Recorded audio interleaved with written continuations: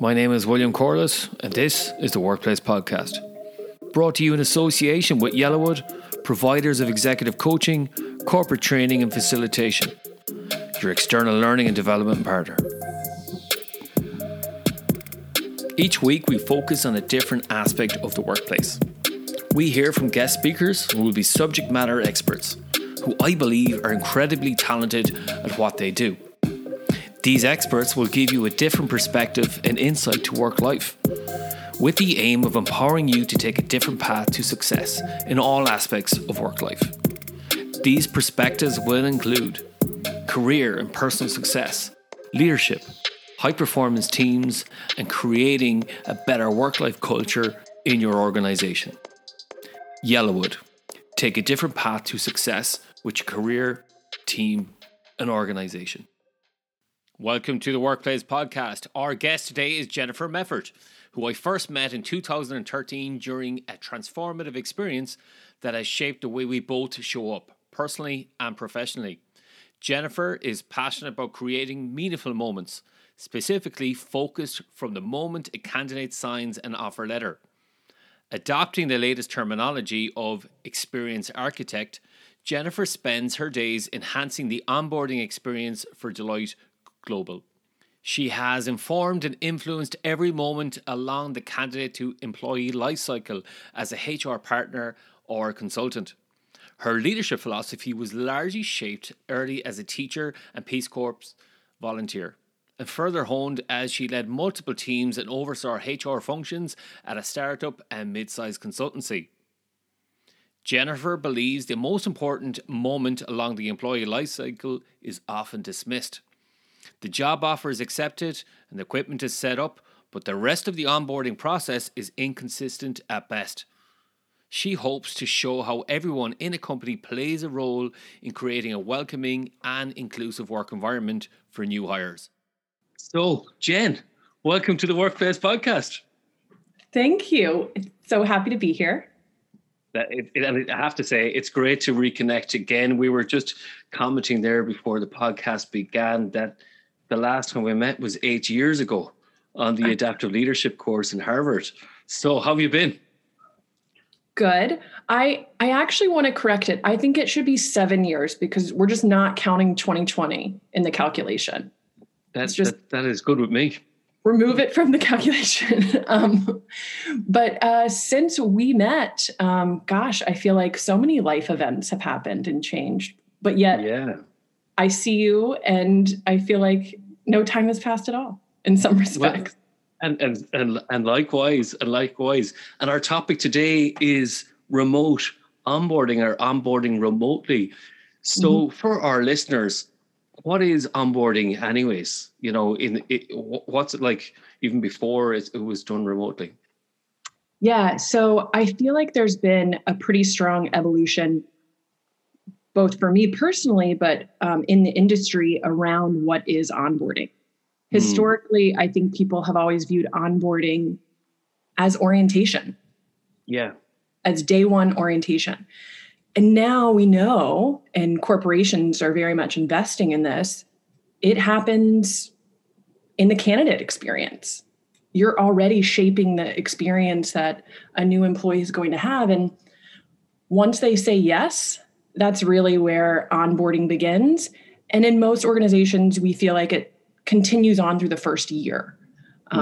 Various strategic points of development, of connection, of review that go into it. So orientation is now but one facet or feature.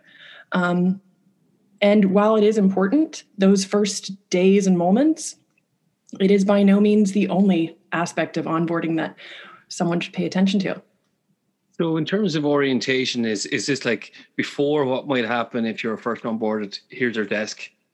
Here's your immediate neighbor beside you. Here's their job description. Here's their computer. You know, here's maybe company history. What might that orientation look like, and how is it maybe progressed? And what does good look like from an onboarding perspective? Yeah, I think historically, you're right. Orientation was very much a few aspects. You have the logistics, I need you to be able to access the systems, know how to do your job, have your email, that sort of thing. Here's some cultural things. What is the company culture? What's the company values, the mission, that sort of thing, making sure that that's known. And then, here's your manager, and kind of a handoff in many respects was the historic, and in many ways, the very basic fundamentals. Yeah. Now, similar to Maslow's hierarchy of needs, like if those are basics and they're non-negotiable, you have to have them, yet we've got to self-actualize here, and there's got to be more to it. So letting people, it's not just knowing who your manager is or who your neighbor is.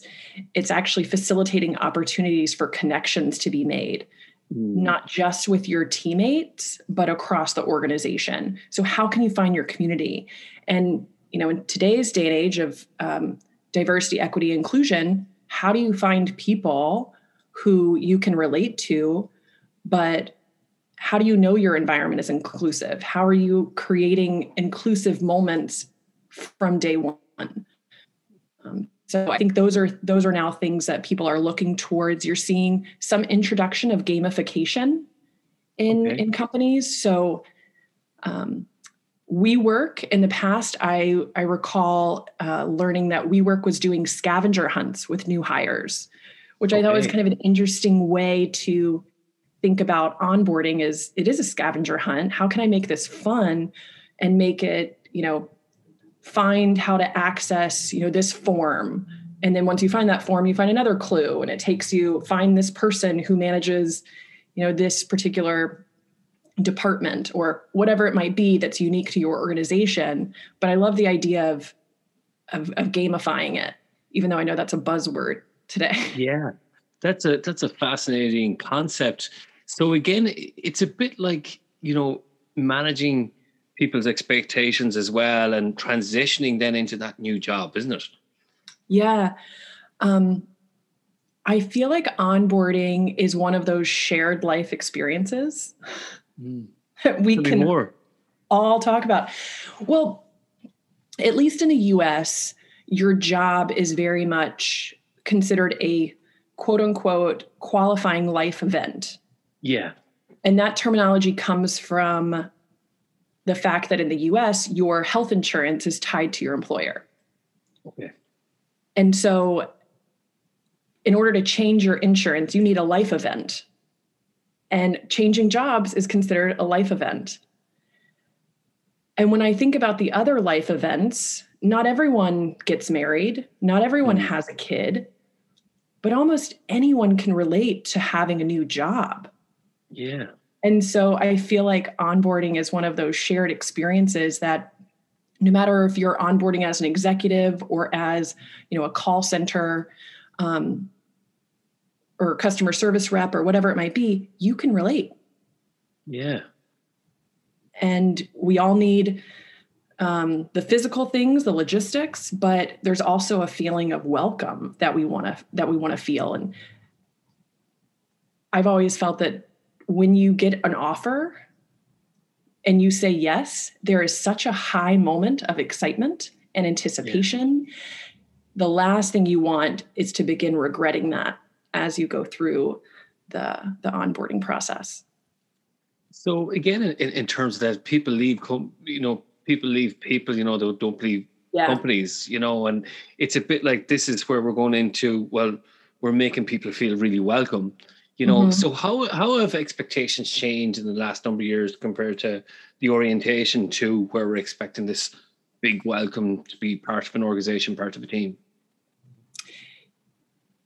Yeah, I think maybe it's a bit of, we always look to big tech as being a driver of a lot of company cultural changes, whether they be benefits or in this case, onboarding. And if you follow some of the big tech, there's been the movement to swag, the sending of not just a computer, but also a sweater or a shirt or, those things that go on the back of your phone. It's like any random swag that you might be able to get. You've seen that be upped and upped.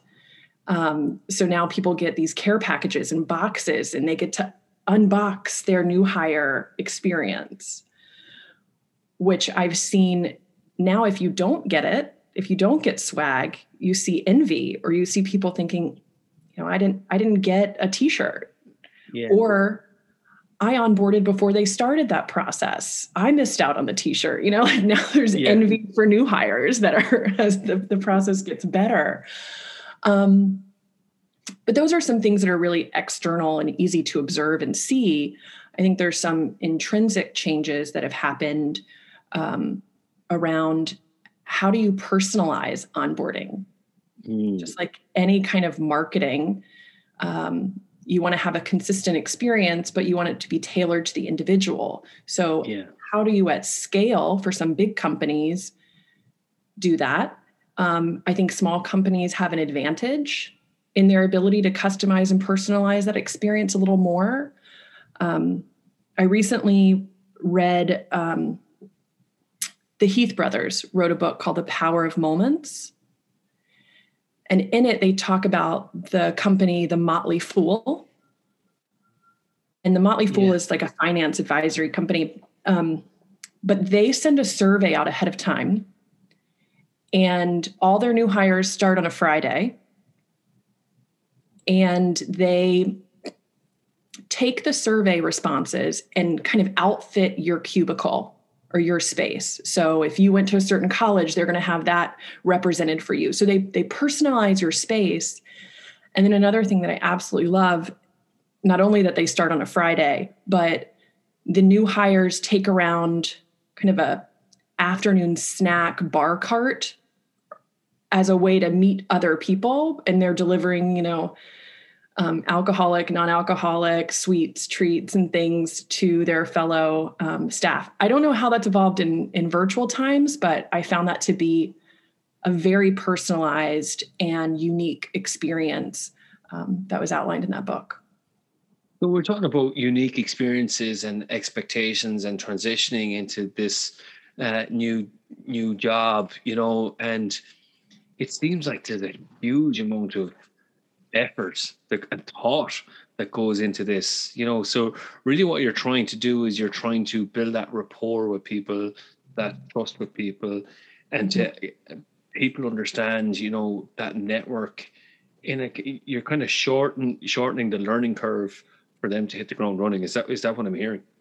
Totally. And back to your question kind of the growing importance and focus on onboarding, there are some key operational metrics that that leaders, HR, and otherwise look to that might drive some changes and some upgrades to onboarding.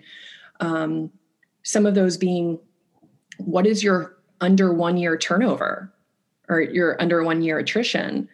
Yeah. And, if you're surveying people at various points and asking them, have you met with your manager? Have you set expectations for 30, 60, 90? Do you feel welcome? Are you looking externally? Do you see yourself here in a year or 2 years? You can start through those pulse surveys, kind of seeing if there's some cracks in the process. Because as you mentioned, it takes a whole network of people, and those that are overseeing onboarding structurally aren't the people day to day that individual's interacting with. Yeah. You can provide as much guidance as in expectations and checklists, but if it's not happening, how is that bubbling up to you before it's too late? And so I think through those kind of surveys and really just talking to people, talking to new hires and learning about their experience. You can also see, are new hires referring candidates into your onboarding process? Because if people are excited and they're happy with the choice they made, they're going to tell their friends, right?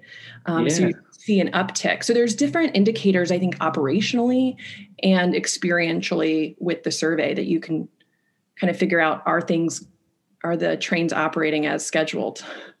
Yeah. And is there any way to keep your finger on the pulse in terms of, you talked about those early indicators. So is there kind of early warning signs where this mightn't be working out, maybe due to a manager not giving performance reviews or giving feedback, or maybe there's not enough role clarity, or maybe my team is inclusive?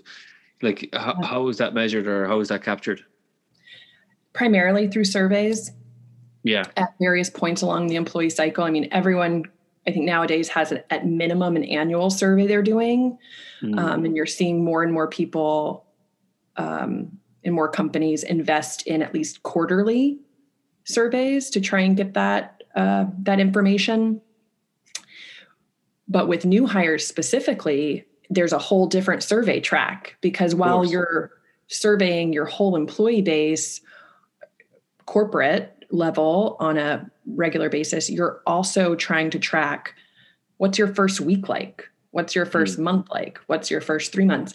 And there's tons of software now that's really incorporated into HRIS that allow for you to just set it and let it go and forget it, which is so powerful to be able to set, like, okay, I can go ahead and set these intervals where I want to be checking on these employees. And maybe you create incentives for it, because, people get survey fatigue, they get overwhelmed, but hopefully you're getting good information and complementing that with conversations. I think it's really important, and something I've always done in every position I've had is having one-on-one check-ins and reaching out to people, almost having office hours where you can hear and how people are doing. It becomes harder, and you have to be far more intentional virtually, is one of the huge shifts. Yeah.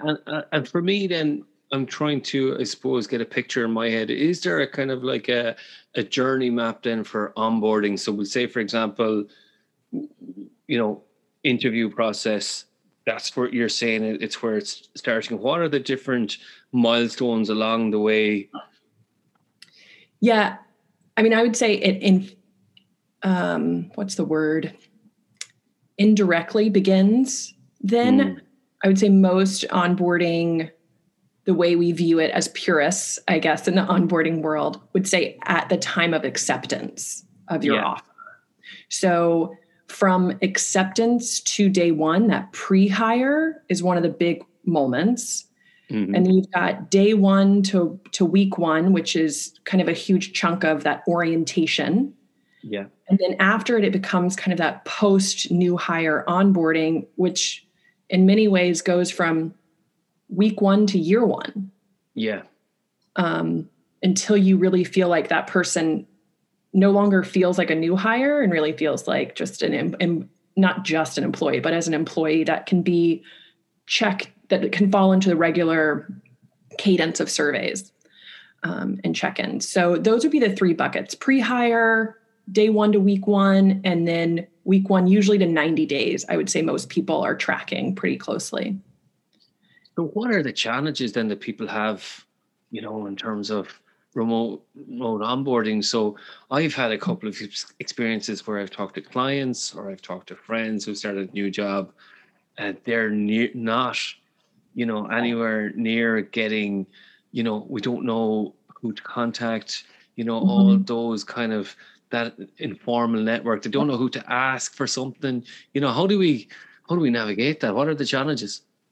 I think you're completely right. There are so many challenges, both on the part of the new hire and the company, on how to adapt something that was working or that they felt was working and that they were constantly tweaking, and now to feel this abrupt turn of the apple cart and you are uncertain what to do or how to adapt your processes. But I think there's a lot of exciting stuff happening. And one thing is you have to, like I said earlier, is you have to be intentional. You can't fall back on, well, my door's always open. It's now you have to really be purposeful in those interactions. So when COVID hit, the company that I was working with at the time, we had a spattering of virtual onboards with every group, every other week. But we were definitely catering to come on site arrive together, sit in a conference room. Yeah. And then because it was a consulting company, then we ship you out to your client site. And really there's a whole nother level of onboarding then onto your project. Yeah. So what I thought was really positive about the pandemic is that it equalized the playing field. No longer was there this stratification of experiences of those that were based in headquarters and the people who felt kind of left out and they couldn't get to headquarters. They couldn't attend the live in-person sessions. So the virtual has helped with that. Granted, there's limitations, but I think you can lean into it. Not making it just one day was huge. Something that we adjusted to was knowing there's so much information. People often say it's drinking from a fire hose. Yeah. And then it becomes a blur. And it's 2 weeks in and you're trying to fill out your insurance forms or trying to fill out various forms and you forget. And I'm sure they went over it, but I don't remember. And then you're trying to remember, is there anyone's name I remember that was in there? So the virtual allows for you to break that up, scatter it over a few weeks where you're diving into certain company values on a deeper level, but you're doing it incrementally so it doesn't feel so overwhelming. Of course, there's some things that have to happen day one, week one, but those other things, those nice to have, those things you want people to actually remember, space those out. That also allows for you to incorporate leaders into those conversations. When it's one day and it's all day, it's hard to find people available to lend their support. So if you break it up, it makes it that much easier to generate support and to get the CEO or to get your C-suite available for 30 minutes, one Thursday a month, they're all in. But if you told them every day we need you, every Monday we need you for 2 hours, less likely, right? Yeah. And then another thing we did, we created like a people pop-up. My department was called the people department. So on Fridays, every Friday, we would have an open house, kind of an open Zoom for an hour. And everyone who was in the people department would be on the line, including finance, including your security folks, so that this is a free-for-all. Ask any question you want. You don't know who to go to. Here's an open forum. And so kind of an office hours that you're sending that invitation to all new hires and letting them know that exists. So it gives them this space. It gives them permission, really. Because I think oftentimes as a new hire, you're like, who do I ask? I don't want to seem stupid. I don't want to seem like I wasn't paying attention. Where do I find this? So it creates a safe space for people to feel comfortable to ask those questions. Yeah, that's really reassuring for people, isn't it? And I'm curious then is that we have then certain aspects then of our jobs then where we have to get up to speed to go, well, who should I know to reach out to? How are decisions made? How do I get up to speed with, the technical knowledge that I need to know? So there's kind of there's lots of different pieces then we have to navigate. So how do people overcome those challenges there? So this is what I'm hearing from clients. What advice might you give them? I would say you have to lean into the discomfort because it's not going to be easy.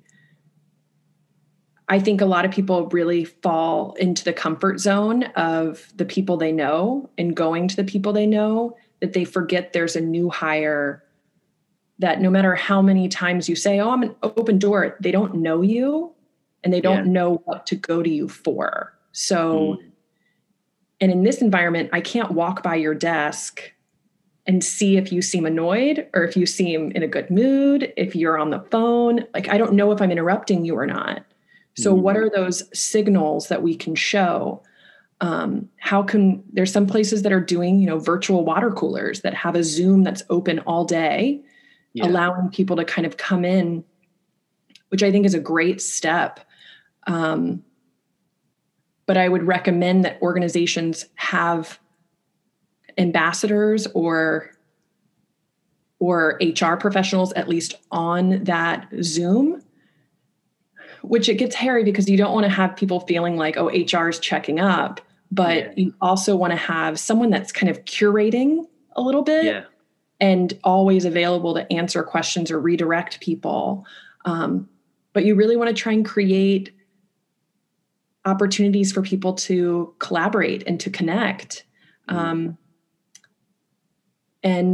some of that relies on the new hire survey, like I was alluding to, that some organizations do. How are you taking that information and drawing connections across your organization that might not be structural? So this person may not be on your team, but you both studied abroad in Russia. And so you might enjoy a coffee together, or virtual coffee. How can you take the information that you already have and help people make connections that they're not likely to do on their own? Yeah. So if somebody is new, they're like, I don't even know who to talk to, where you're actually doing the opposite. Instead of them reaching out, you're reaching out to them. So it's the current existing employees they're actually, reaching out to people rather than waiting for the other person then to make the move. Exactly. I'm a big believer in off-ramps, make it easy for people. And it doesn't help for you to say, well, oh, you could have found that. Well, but they didn't. So if I have the information, how can I at least model it or create a first wave of people that do it that then kind of generates that momentum? So I think it does require some effort. And I think it should be a burden, at least initially, that falls heavily on the HR and internal staff supporting onboarding to help make those connections. And, what are the other gaps then that are being really highlighted then now in terms of, working remotely? Because some people will have never seen even the building, let alone their teammates. How do we overcome these challenges? I fear I won't have all the answers, but I'll have some answers. And, some organizations are pretty sure they're never going back into, a brick and mortar. They're never going back into an office setting 100%. So, but even before COVID, there's a number of very successful companies that have always been virtual. Basecamp, which is a project management software, is an organization that's always been 100% virtual.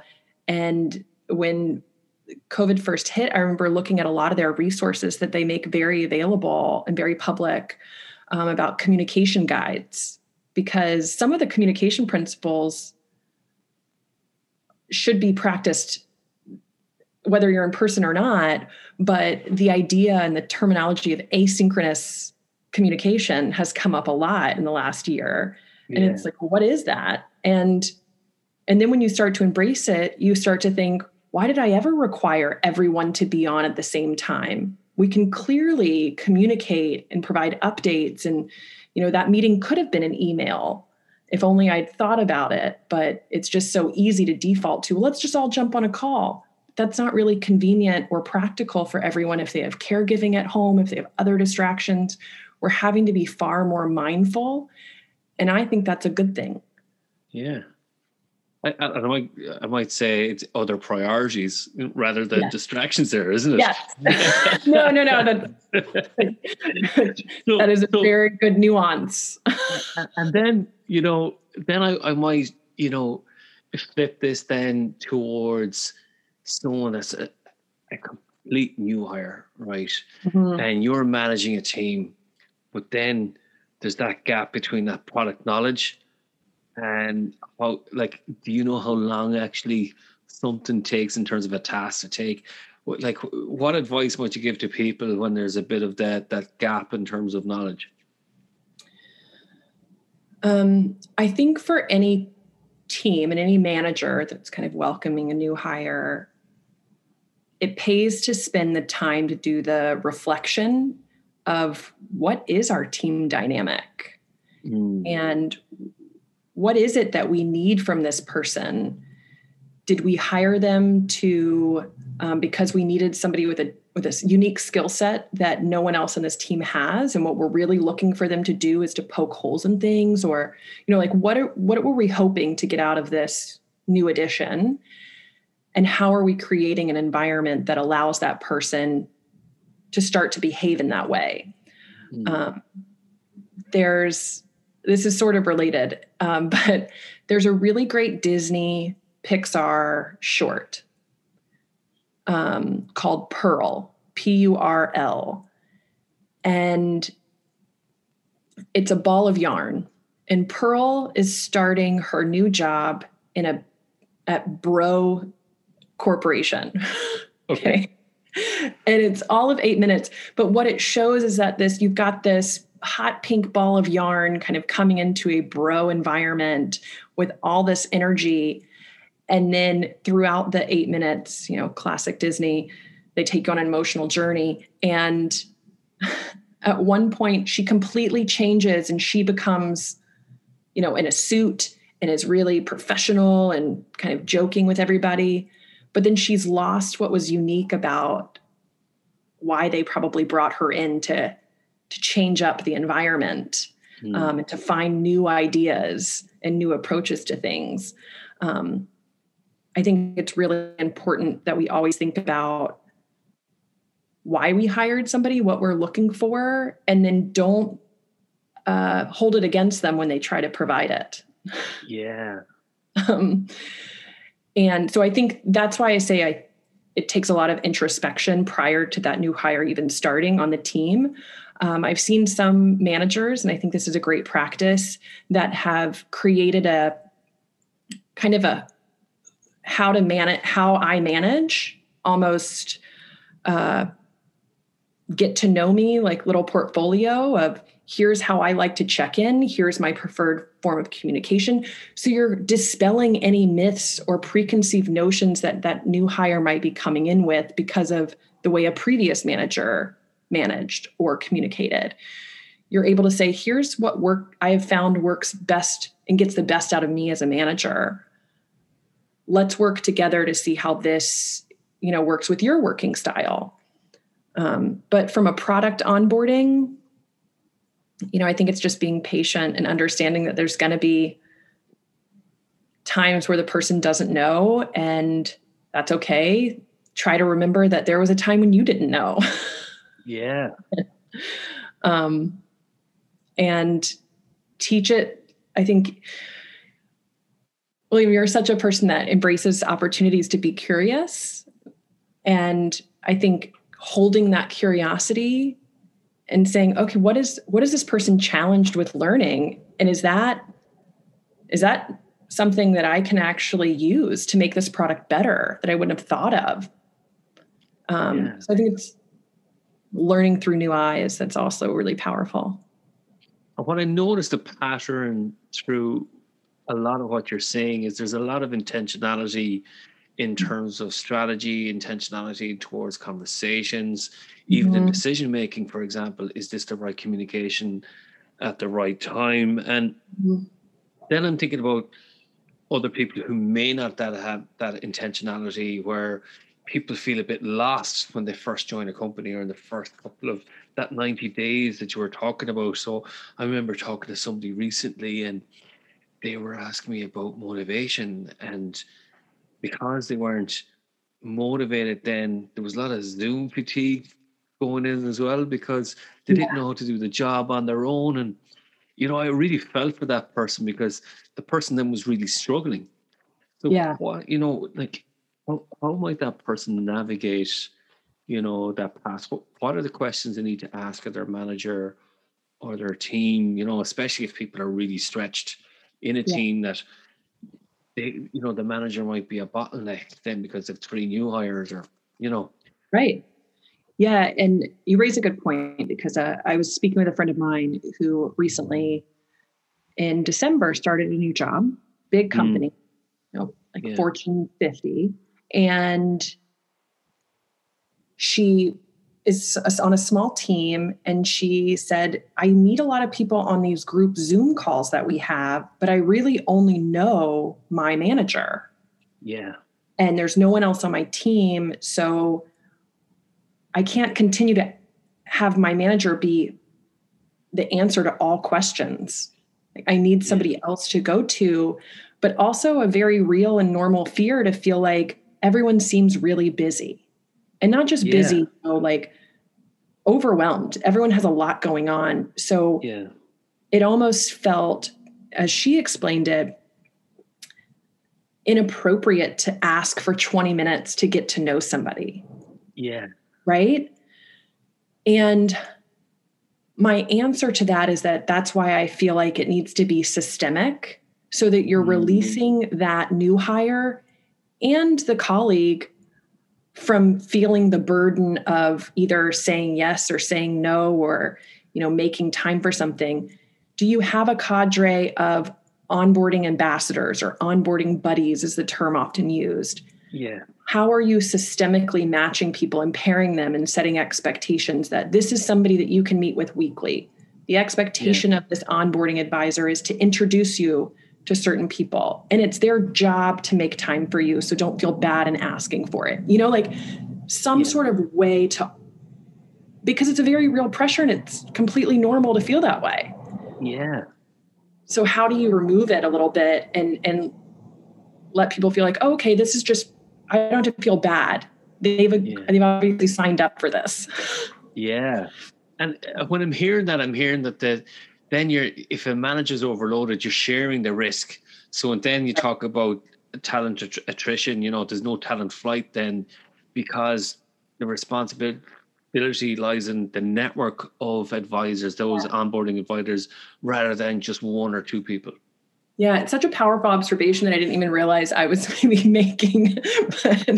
But yeah, it is. I think that burden should be distributed, because then there's no central fail point. There's no one person that you're going to blame for, and I don't think it should. So then you have shared responsibility and shared pride. Yeah. Over that person's growth and welcoming into the company. And that brings me, you know, to think about, you know, that organizational culture then. How do you really get to know a culture then? How do you get to know how decisions are made, where decision-making power is, you know, what we really place importance on, you know? So I'm still, you know, I think there's still a gap there in terms of, you know, remote onboarding for that culture piece, you know, that the water cooler piece as well. You know, what do you think? No, I think that's true. I think there's a lot of companies that are not sure who they are without an office. Yeah.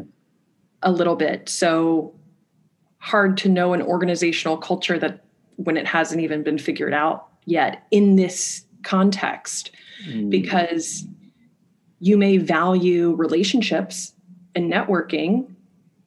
How are you as a culture, as a company, supporting those virtually, or changing how you talk about relationships and building relationships and stuff in a virtual environment? So I think we're just in a transient moment right now where I think some companies, to give them some slack, aren't quite sure how to transfer their values to a virtual environment to some degree. But on top of that, I do think that new hires, nowadays, millennials, I think it's millennials and Gen Z, they're saying could have, you know, what is it, 4 jobs by the time they're 30, you know, will have more than 7 jobs in their, or 7 different employers, I should say, in their career. It's very different from the olden days where I onboard you, I inculcate you into the organization, and that's it. You know, you kind of grow with the organization. Now it's, how do I shrink that timeline? You know, I've got to get you on, make you feel welcome, hope this is a fit, and a fit for a period of time, I would say at least a couple years, to be worthy of the investment, and know that you're going to go out, and I hope you continue to be an ambassador for the company, you know, and continue to recommend it or work with that company. So it's just there's a very large shift in how I think companies and corporations are engaging with employees, which I think is probably a meta answer. I'm not really answering specifically your question, but that's what it made me think. And you made a really good point then, because you talk about, newer generations that are coming up then, right? And this is where what's happening is that if we invest in onboarding, then that talent retention then will stay longer. So we're actually getting more value for our money, and then we don't have a knowledge drain or a talent fight happening within the business. Right. Yeah. There's so many benefits to it. It makes me think about when, and you know this about me, William, I was in the Peace Corps, which is the U.S. Organization that sends citizens to developing countries to improve infrastructure or support communities in some way. So I went to the Caribbean in 2005, and I remember we had 2 days of staging in Miami. So it was 50 wide-eyed, idyllic Americans in Miami for 2 nights, getting some shots, like getting some onboarding, some introduction to the organization, setting some expectations for the next few weeks of training and that sort of thing. But also the intent was kind of to scare us, because the message was, don't get on the next plane if you don't think this is for you. Yeah.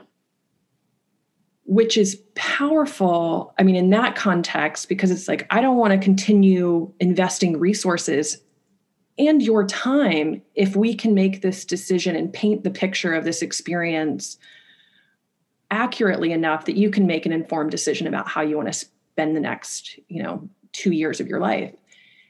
And there were people who didn't get on that plane. Yeah. And I think building that metaphor back to the company, I want to do that in the interview process. Yeah, I was just about to ask that. Yeah, tell me more. Right? Like, I want to move that. I want to be realistic. I'm not interested, and I feel like managers have to walk a tight line. I want everyone you interview, you want to want the job. You want to feel wanted. But you also have to be realistic about no job is perfect. And there are going to be challenges, and there's going to be hurdles, and there's a need. Otherwise, why would we be hiring? So all of those elements need to be clearly outlined and conveyed during that candidate experience and the interview process. So that way, once they've said yes, you're not then surprising them and doing, a bait and switch of, I know you thought your job was going to be this, but that other duties as assigned is really where we spend the time. Yeah. And then you're disappointed. I'm glad you said that, because I've got that feedback so many times where people felt they were sold a pup, in terms of like, well, this is not the expectation, and especially when you have all these brand ambassadors and all these people saying great things about the organization, and then reality hits. And this is where there's such a mismatch between the expectation and the reality that, of course, people are really motivated. But I do caution even my own, myself, my own thinking is that while I do feel like there's a lot of pressure and responsibility on that interviewing team and the recruiter, there are some external, expectations, some that are realistic and some that are unrealistic, because some new hires are very early in their career. And, they don't know what to expect. Even when you're trying to tell them, things aren't perfect, but they might not be hearing it. So I don't know the answer to that, but I do think it's something that people should be aware of and attuned to, that have the people who are in the interview process also share their expectations, which they may not have even articulated. But try and get, what do you think this new job is like? Or what are you hoping it is? So that then you can try and start putting those pictures side by side and start looking for similarities as opposed to differences. And it seems to me there's an aspect for mentoring that kind of starts at that interview stage, really, isn't it? And you're kind of in that interview stage, you're nearly matching people up. Who might that mentor be within an organization, especially if they're younger, you know? So that. I think there's lots of overlapping, you know, strategies and drivers for talent engagement from the very interview stage, isn't there? Yes. I think recruiters are such an impressive group of people that carry a heavy burden, because recruiters work typically within a talent acquisition or HR, but are expected to know and understand what the team context is like for that position they're recruiting for. And all the recruiters that I've worked with are so impressive, and they work really hard to understand and get to know the people that are working in those positions so that they can paint a good picture. Is this a challenging interpersonal team? Let me be clear. There's been high turnover, or this is a new manager, or, you know, what are things that might be good things to set expectations, ways to mold the expectations of the new hire without it being negative, you know, just saying, let me give you a little bit, a lay of the land. Yeah. In a way that allows them to be a little bit more understanding of some of the things that they're likely to encounter. Yeah. So there's elements of candor there that you're bringing in terms of that reality setting. I think that's wonderful. And that creates that sustainable job process, that onboarding process. And, you know, then you talked about diversity then, you know, and the onboarding piece, you know, that's part of the recruiter's role as well, isn't it? Is to know who's actually within the organization there. So there is a huge piece of mapping going on within the organization there. And I suspect that's all done through whatever IT systems that you have in place.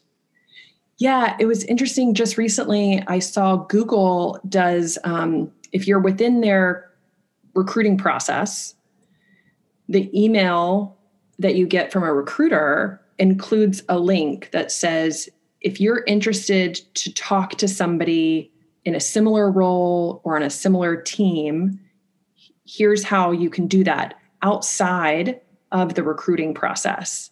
So giving candidates a way to indicate their interest of being connected to somebody that doesn't have any say in whether they're being hired or not, but is purely to talk culturally and paint a picture for them. I thought that was a really nice invitation that's being offered. And like I said at the beginning, like these tech companies really start shaping expectations for everybody else. So eventually I feel like it'll become commonplace. And like you said, linked into an ATS or an HRAS or something. So just for the terminology, what is ATS and HRS? No, an ATS is an applicant tracking system. Okay. And then an HRS being your human resources information system. So the technology or platform that has all of your employee information, employee files, all that good stuff. And sometimes they're one and the same. I'm starting to see the HR stack, you know, start to congeal in many ways and try and have one tech system from beginning to end. But oftentimes you've got a separate ATS from an HRAS with a bridge of some sort. So, okay. Yeah. Okay. And it's fascinating, you know, and this is the thing is a lot of companies may not have these resources available to them. Totally. I would say I've worked for big companies primarily throughout my career. And so you start to take these things for granted, but, you know, smaller companies, you know, with less than 100 employees, which is by far most companies in the world, are not dealing with super sophisticated systems and technology. And so the ability to manage this data is a real challenge. And so I know for myself, and I encourage anyone who's in an HR adjacent role to take a data analytics or to take some, you know, advanced data science kind of courses or online courses that can help you to understand and manipulate these numbers to look for trends. Okay, I'm sure that's fascinating as well. There to see what gets populated from the data points that you're looking at. Yeah. And I'm then curious about other initiatives. So you seem to have done a lot of research since we've been in contact in terms of what other organizations have done in terms of remote onboarding. So what are the other initiatives that you've come across that have been interesting? Well, I mentioned the Motley Fool, which was one that I was super fascinated by and impressed with. Think about ones that I've seen a lot more companies doing virtual water coolers during this remote environment. That's been common. Something I've seen more happening is the social media inclusion, which I think is a fine line, but where managers are the ones posting either on LinkedIn or on Twitter that this is my new hire. Excited about the new hire, where I've seen some organizations tweeting, this is our new onboarding class, and giving them names, so branding an onboarding class so that there's some sense of a cohort there that you're moving through this experience together because you all started on the same day. So I've seen that sort of thing happening.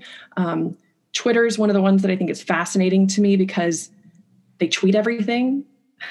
So you can see it if you follow the right people.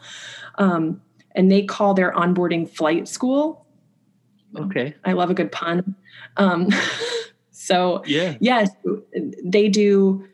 They often are promoting, here's flight school, here is this class. And they've moved fully remote as well. I just think, and I'm interested to see how the evolution of the social media piece comes in, because there is some level of privacy or people maybe not wanting to be public about it, or maybe wanting to be the one that manages their message of how they promote their new job on LinkedIn. So some sensitive things to look out for, and I'm sure will be sort of figured out and more forms to sign of consent. But by and large, I think it's a good thing. I think throughout this pandemic, it has become glaringly obvious that there is no ability to compartmentalize. We are work, life, the line is non-existent at this point to a large degree. So how do you maintain those different personas? You're not always the same person professionally that you are maybe with your kids or socially. So how do you start to curate your presence in various on the internet to maintain those without feeling inauthentic or without feeling like you're compromising something of yourself? So I feel like that's going to be an interesting evolution as this plays out. Yeah, we did a podcast on that recently about, your flexible work strategy, and, that was with Kelly Williams-Yost, and that was fascinating because, this is going to be seen as a differentiator in the future, is that, well, how are you going to accommodate my needs or my priorities, not distractions? Yeah. So I'm still curious about other initiatives, if there's any coming to mind. Yeah. And I'm also thinking about then the future. Then we talked about evolution. Where, so if there are other initiatives, I'd love to hear about them. And also, with that, where do you think the evolution might be? Where do you think it's going in the future? Technology, of course. I say that combined with personalization, like how can I personalize this journey for you? And yet make it as seamless as possible.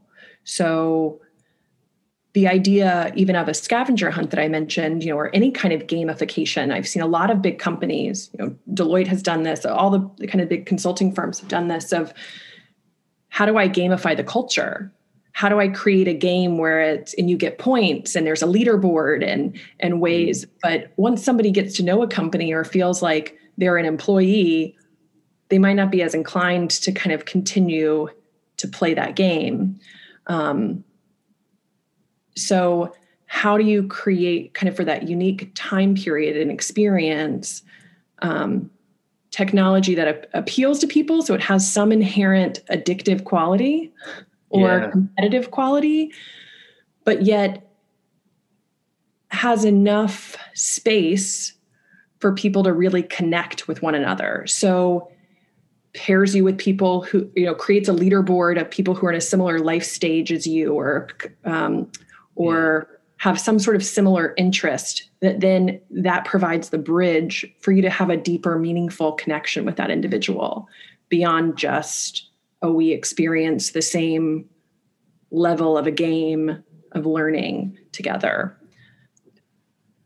So I think that the gamification, that technology, but continuously linking it back to some other connection or other way to deepen that connection. I've thought a lot about Priya Parker, who wrote The Art of Gathering a couple years ago. She had a podcast called Together Apart this past year on the New York Times. And while she talks about just general meaningful connections and how you have to be purposeful, like coming back to my word of intention, when asking people to come together, if you want it to be a meaningful interaction.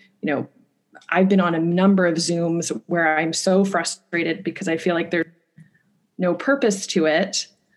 And then you all leave drained. And then I got nothing out of it. So how do I stop that from happening? And I feel like there's a lot of application of her principles from her book to onboarding or to meetings, and ways to deeper the connection. Because I think that when we focus too much on work, it becomes transactional and we forget the humanity. Going back to our good friend Pierre of making sure the humanity stays part of your life and of your work life. And that is Pierre Bata, our wonderful friend, Humanity at Work. We both recommend that book, the wonderful book. Isn't that right, Jen? Yes, we do. Wholeheartedly. So now that we've mentioned Pierre, all right, which is great, I was wondering how we were going to work that way in, and we do have to work out how we introduce Kerfuffle and Lighthouse Keeper. But anyways, that's an in-joke between the two of us. I am. I'm glad you got that joke. I am just curious then, is there a revolution then with the intranet there? So the internet, the company's intranet then, this was a thing that a system that I think was just tokenistic, it was given lip service, it was only millennials, that was really utilizing it. And I think there's a revolution on the cards in terms of onboarding, in terms of gamification, who's who in terms of network, social media, culture, all that. I think all the elements are there. I think the internet is ripe for revolution. What are your thoughts? No, I totally agree. And it's another place that your intranet within your company can quickly become just a place, a dumping ground, or someone thinks, we need this, and they put that toolkit there. But there's no thought to how someone would navigate that. How would someone find this when they need it? And in a lot of ways, I think companies have more content than they ever might need, but it's not organized. And it's not organized in a way that a new hire coming in would know there is an answer to this question, but how do I find it? How do I provide self-service to myself and not burden someone else? And I think that is a huge opportunity. It's going to take, resources and time, but, and it's often seen as something that's often dismissed, but I think it has a lot, very much to your point, so much potential, because people want to provide self-service. They want to turn their computer off and on before they call IT support. They want to try and work it out themselves. And if they can do that, great. But oftentimes the information is just so difficult to find that you're left with let me call the 1-800 number. Let me call the support number, or, and then that burden just becomes heavier. So it's about creating that, and we go back to, it has to be systemic. So that social learning then has to come through a system, whatever that system may be. Right. And it doesn't have to be sophisticated. You can have a very basic website design, but you have to be thoughtful of what is the categorization? What's the pathway? If you're not thinking about that, what's your search function? How sophisticated is that search function? And what are the typical questions that new hires are often asking? So if you're not doing that research, then it's never going to pan out. But I do think there's ways to do it, on a budget. Yeah, great. And in terms of research then, and any facts or findings that you've had in terms of onboarding, is there any interesting facts there? I think the facts that have become very interesting to me are around turnover and time spent at different employers. When you break that up by industry, like kind of setting the expectations and not taking it so personally. Like what is the typical employee life cycle within my company? And, if that's somebody who's coming out of college and this is their first career job. Yeah. Let me set my expectations. I'm likely, 80%, you're going to leave in 2 to 3 years. And being okay with that. I think there's a lot of small companies who take it personally, who feel like someone's leaving you.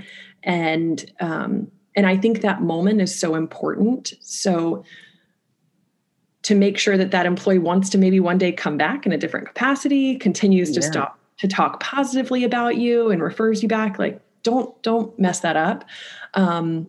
So I do think that there's some trends. I don't have them off the top of my head, but I think there's a lot of trends now around the average time in different employers that should be used to inform expectations around how you want to cater the experience to people, which could even mean looking for opportunities for people to do external fellowships or partnerships with other organizations, or, how do you incorporate rotation so that people don't feel like they have to leave the job?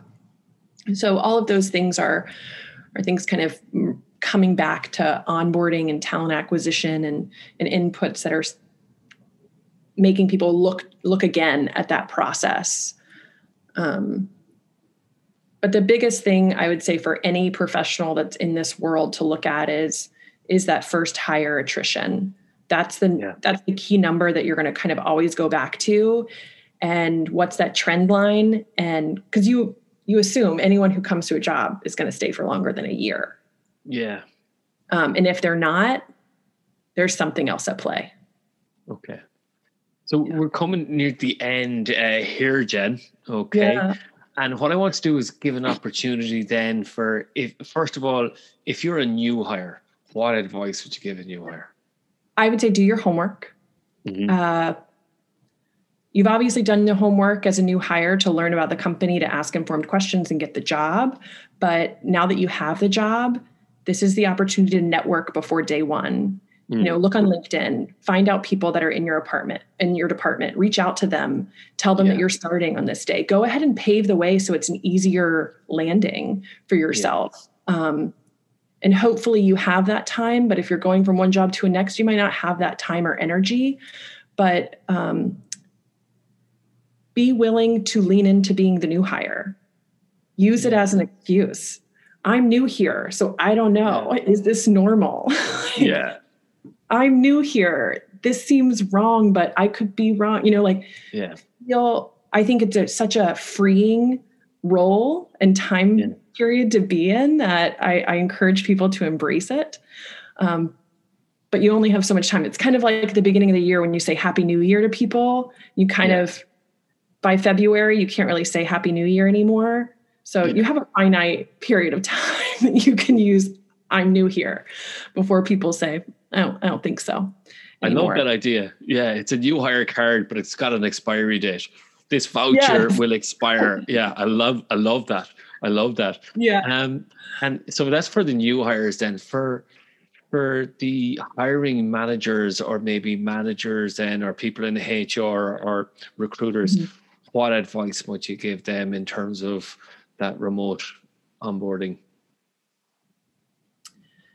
For those in HR and kind of the organizers of the onboarding structurally, I think it's to, I think most people in that profession know there's no dumb questions. There's no questions that that don't have a purpose.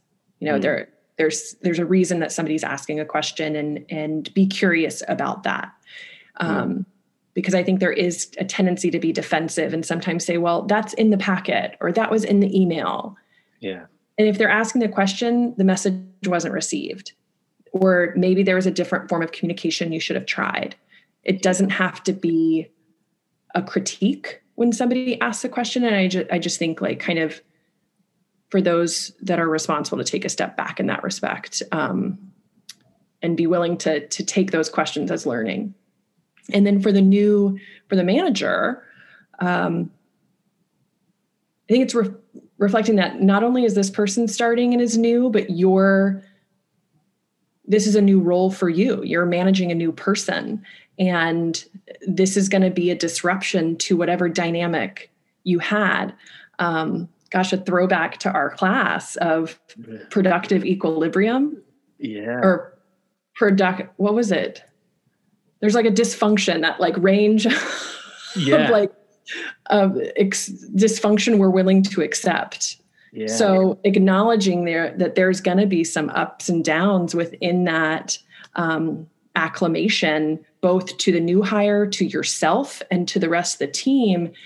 And there's got to be discomfort for there to be growth. And so allowing for that. That is great. Really appreciate that. And if there's any key takeaways then for our listeners today, what might they be? Listen to William's podcast. Keep getting so you can keep getting these tips that are so amazing.